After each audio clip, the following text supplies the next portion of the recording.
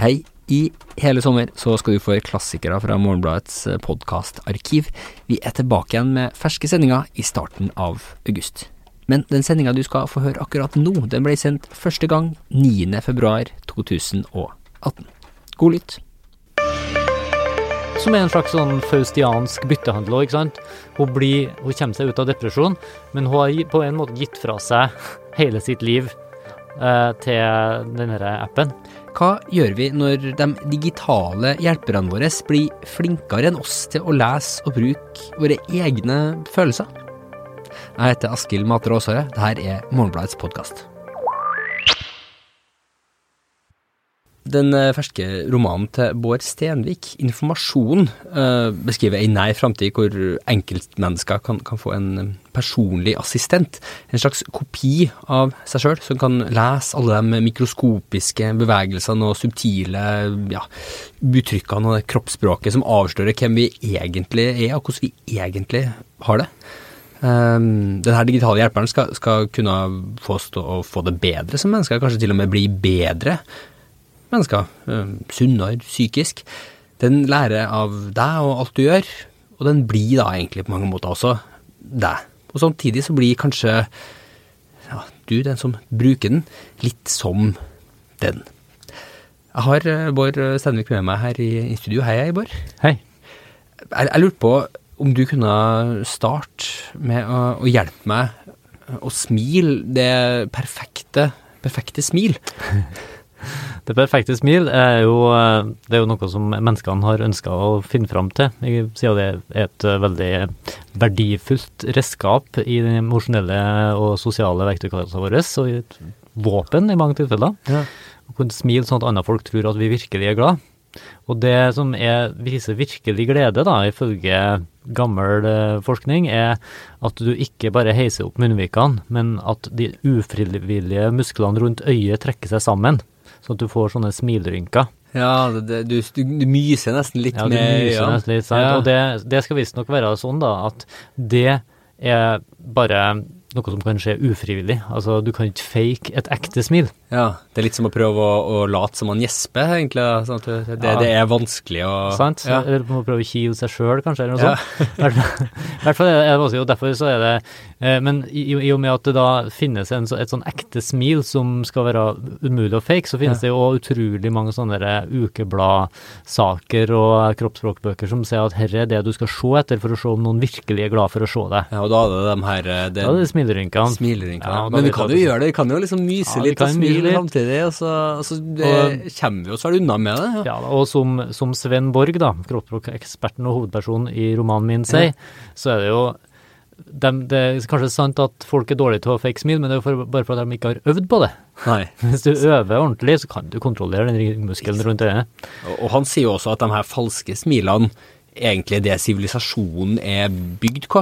Ja, det er jo hans argument, at han synes jo det er dumt at folk fokuserer sånn på de ekte smilene, for at det er de falske smilene som faktisk lar oss komme oss gjennom hverdagen, ikke sant? Når du skumper bort til noen på gata, og så snur de seg og smiler høflig til deg, så det er kanskje et falskt smil, men det fører til at du da ikke slåss med dem, ikke sant? Ja. Det får oss gjennom alle tingene. Vi har møte med noen for eksempel, som vi skal ha sånn vanskelige forhandlinger med, så smiler vi høflig, og det er falske smil, men det er det som gjør at vi løser ting på siviliserte vis, i stedet for å bare være i våre følelsesvold hele tiden. Jeg merker jo det her i studio, bare sånn hvor stor forskjell det er på dem man snakker med som smiler når de snakker i opptak, og dem som tenker at det er jo ikke nødvendig, for det er ingen som ser ansiktet mitt. Men så hører en så utrolig godt på om noen smiler, om det er falskt eller ikke, klarer ikke jeg å avsløre, men hvis jeg smiler, så hører du som hører på, hører at jeg smiler nå, men hvis jeg ikke smiler, så hører jeg sånn her ut. Så ansiktsuttrykkene er liksom en sånn utstråling som vi gir fra oss også på sånne masse subtile måter som vi ikke helt leser. Dem som jobber med telefonsalg, vet du, det første du blir instruert om er at når du, selv om folk ikke ser deg når du jobber som telefonselger, så må du smile. Det er det viktigste du gjør, for hvis du smiler så hører folk det på stemmen, da utstråler du varme, og da selger du mye mer. Ja. Så du tjener penger på å smile.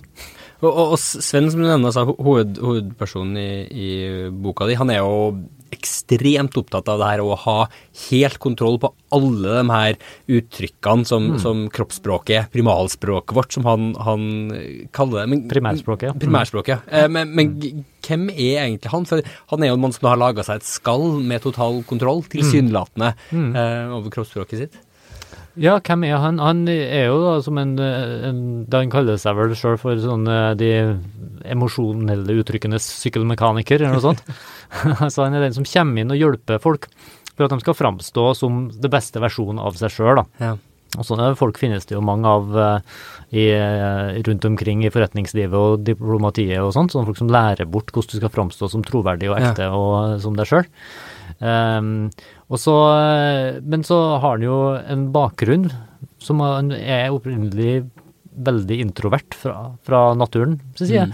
Og hatt veldig vanskelig for å klare seg i det sosiale og stottra og gjorde sånn som mange av oss sliter med, men han overvant av det her, så han er egentlig en klassisk sånn selvhjelpssuksesshistorie. Ja, for han har rett og slett bestemt seg bare for at nå skal jeg lære meg å kontrollere det her uttrykket helt og totalt. Ja. Så jeg vil ikke være sjenert lenger, jeg vil være karismatisk og som verdensvant. Ja. Og så lærte han seg alle elementene som måtte for det, og så gjorde han det. Alle elementene i det gode smilet, alle elementene i å fremstå sikker. Men han blir jo egentlig sånn ekstremt opptatt i å prøve å finne ut om det er mulig å beskrive alt det her da. Altså er det mulig å finne et språk egentlig for å beskrive alle de her mikroskopiske tingene. Han prøver før den store teknologiske revolusjonen, som du beskriver i boka di, så prøver han å finne at det går ikke. Men så kommer SAM, eller SAM, og virker som de har klart det utrolige. Og hva er egentlig SAM i historien din? Ja, det er jo, altså, som du sier, altså, så har jo Sven en sånn akademisk bakgrunn bak seg, hvor han på en måte fant at det går ikke an, du kan ikke fange alle faktorene som skal til. Han har prøvd det som psykologistudent.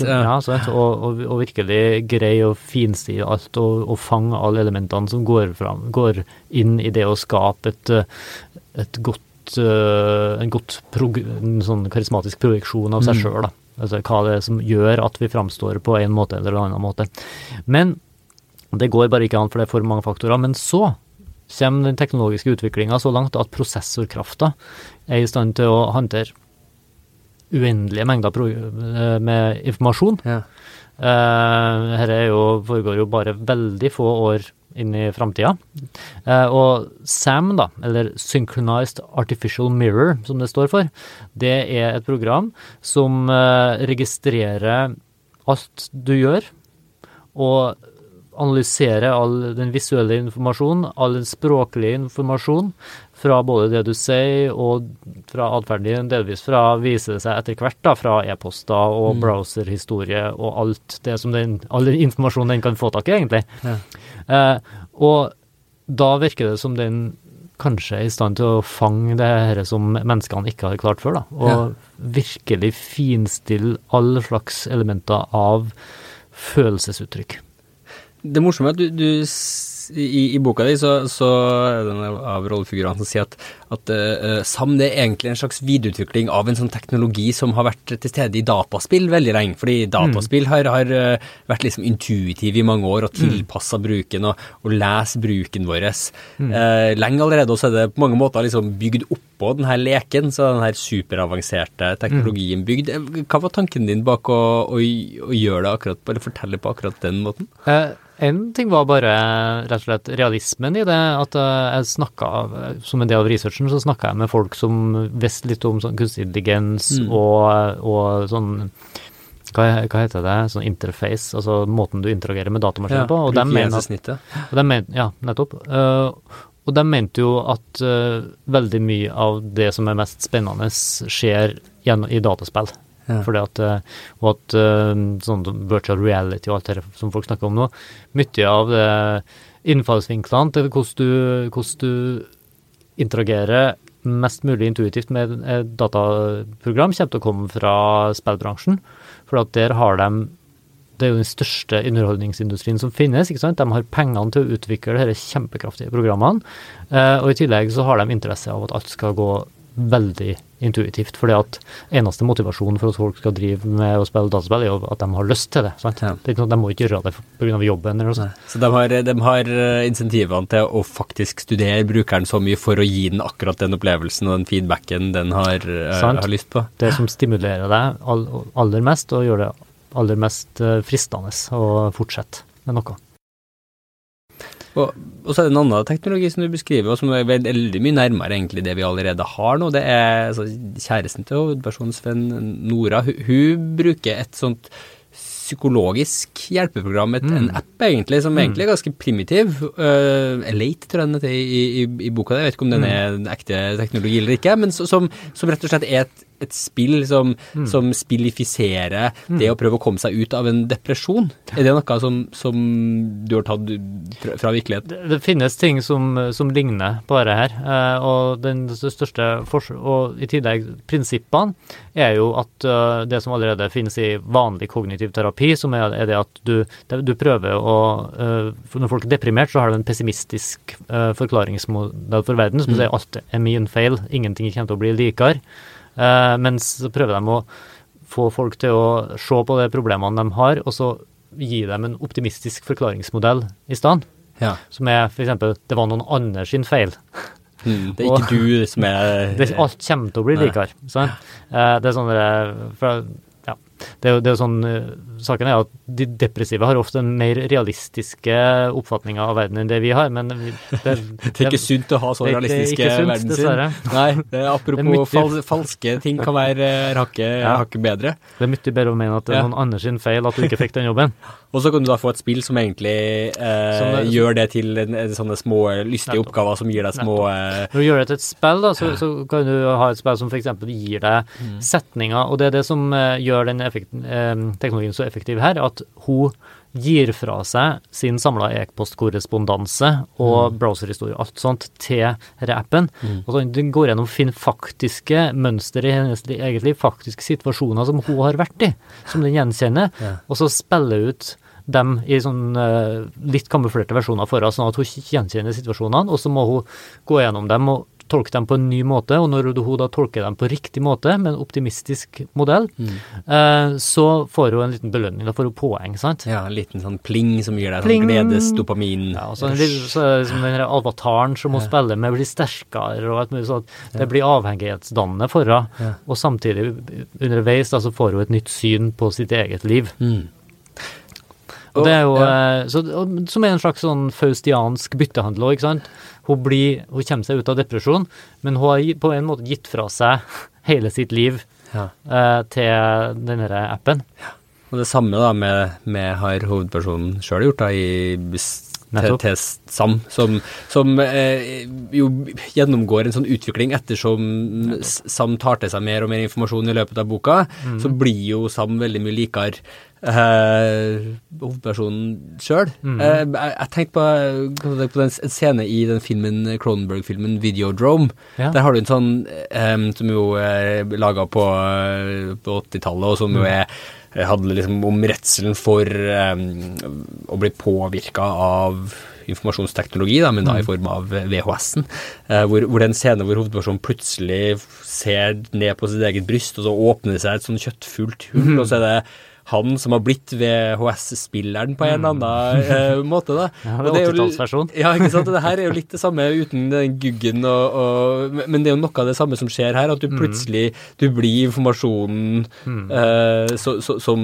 du får da, men så er jo den også deg selv, og du får en sånn rar loop gående. Og det som er interessant her er jo, for å ta dere spilltematikken videre da, er jo at du kan si at her blir jo Nora i denne fortellinga, hun blir jo på en måte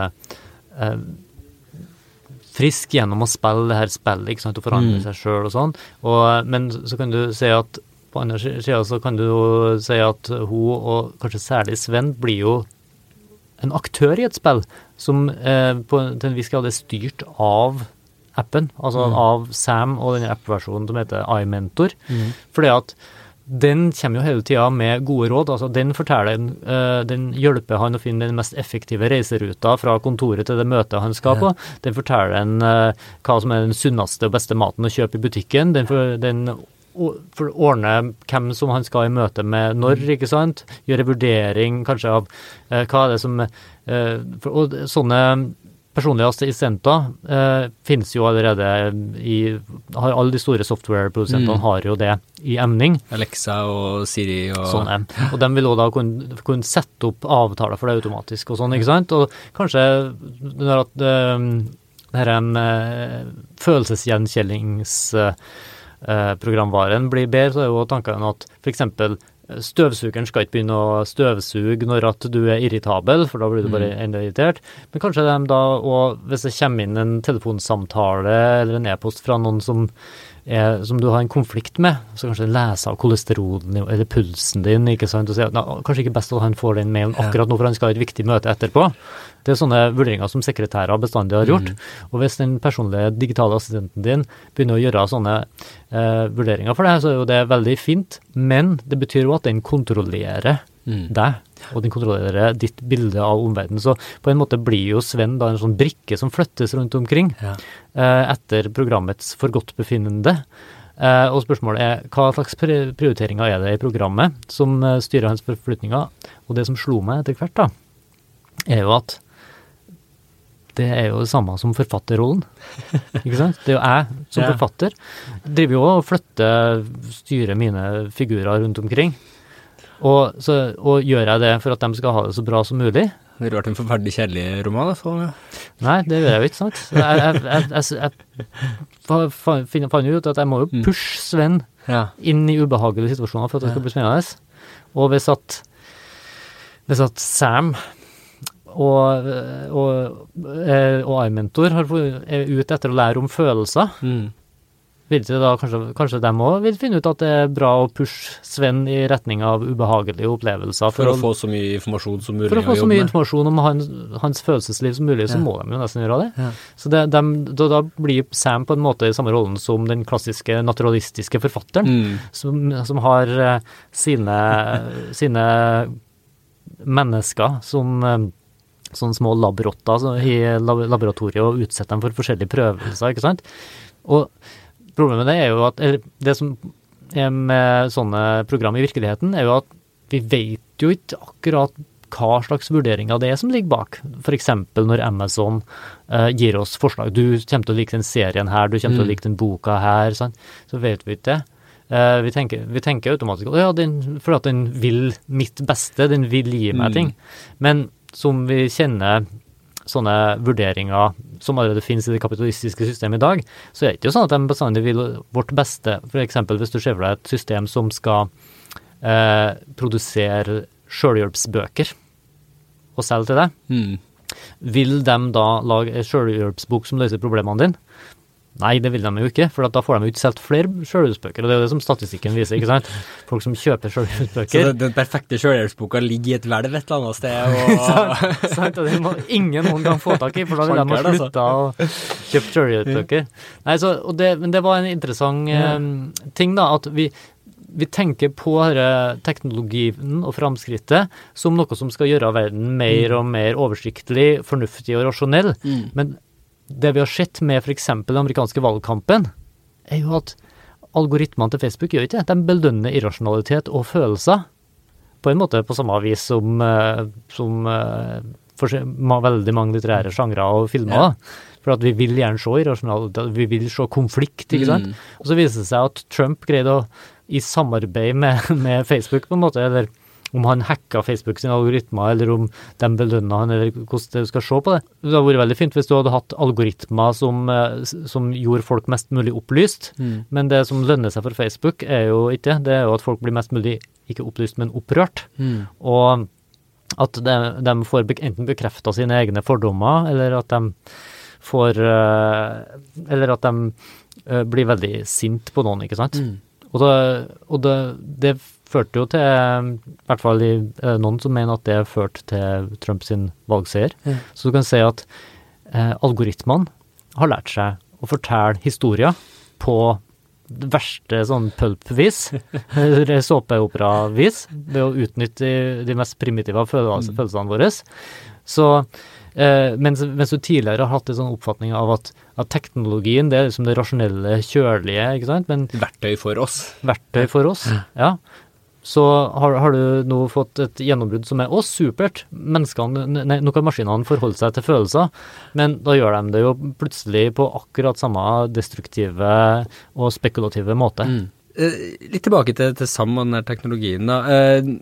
For på noen måter så er den jo ekstremt ny, den her teknologien, fordi den har en intensjon selv på en eller annen måte. Samtidig så beskriver du den jo liksom som speilet 2.0, fordi den her selvgranskningen, den kom jo veldig tidlig. Den kom jo når vi kunne speile oss i vannflate, eller liksom, enda tidligere. Så det å på en eller annen måte fange seg selv i den loopen, og hele tiden drive og stirre seg selv inn i hvitøyet for å forbedre seg selv, det er jo en sånn grunnting som har vært med mennesket veldig lenge. Du kan jo rekke den, så skrivekunsten, ikke sant, dagboka, veldig mange sånne teknologier som har gjort oss i stadig større selvgranskning, og dermed... Og som har vært en sånn foregangs du kan si den vitenskapelige metode, og en sånn typisk sånn metode for kritisk gransking og forbedring.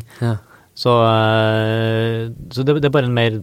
Sam er jo tenkt å være en nyere og mer intuitiv versjon av det da, hvor du bare hele tiden blir stimulert til å forbedre deg selv på akkurat den rette måten uten at du tenker over det. Men hva tenker du selv? Altså? For når jeg leser boka, blir jeg veldig usikker, for på en side så har jeg jo lyst til å ha så mye kontroll som mulig over min egen kropp og min eget uttrykk i verden, og hvis det er teknologi som kan hjelpe meg med det, synes jeg det er veldig besnærende. Men hva tenker du selv om denne type sånn, selvanalyse i entepotens? Jeg tror jo det er som veldig mange andre ting, at det er både bra og dårlig. Man må prøve å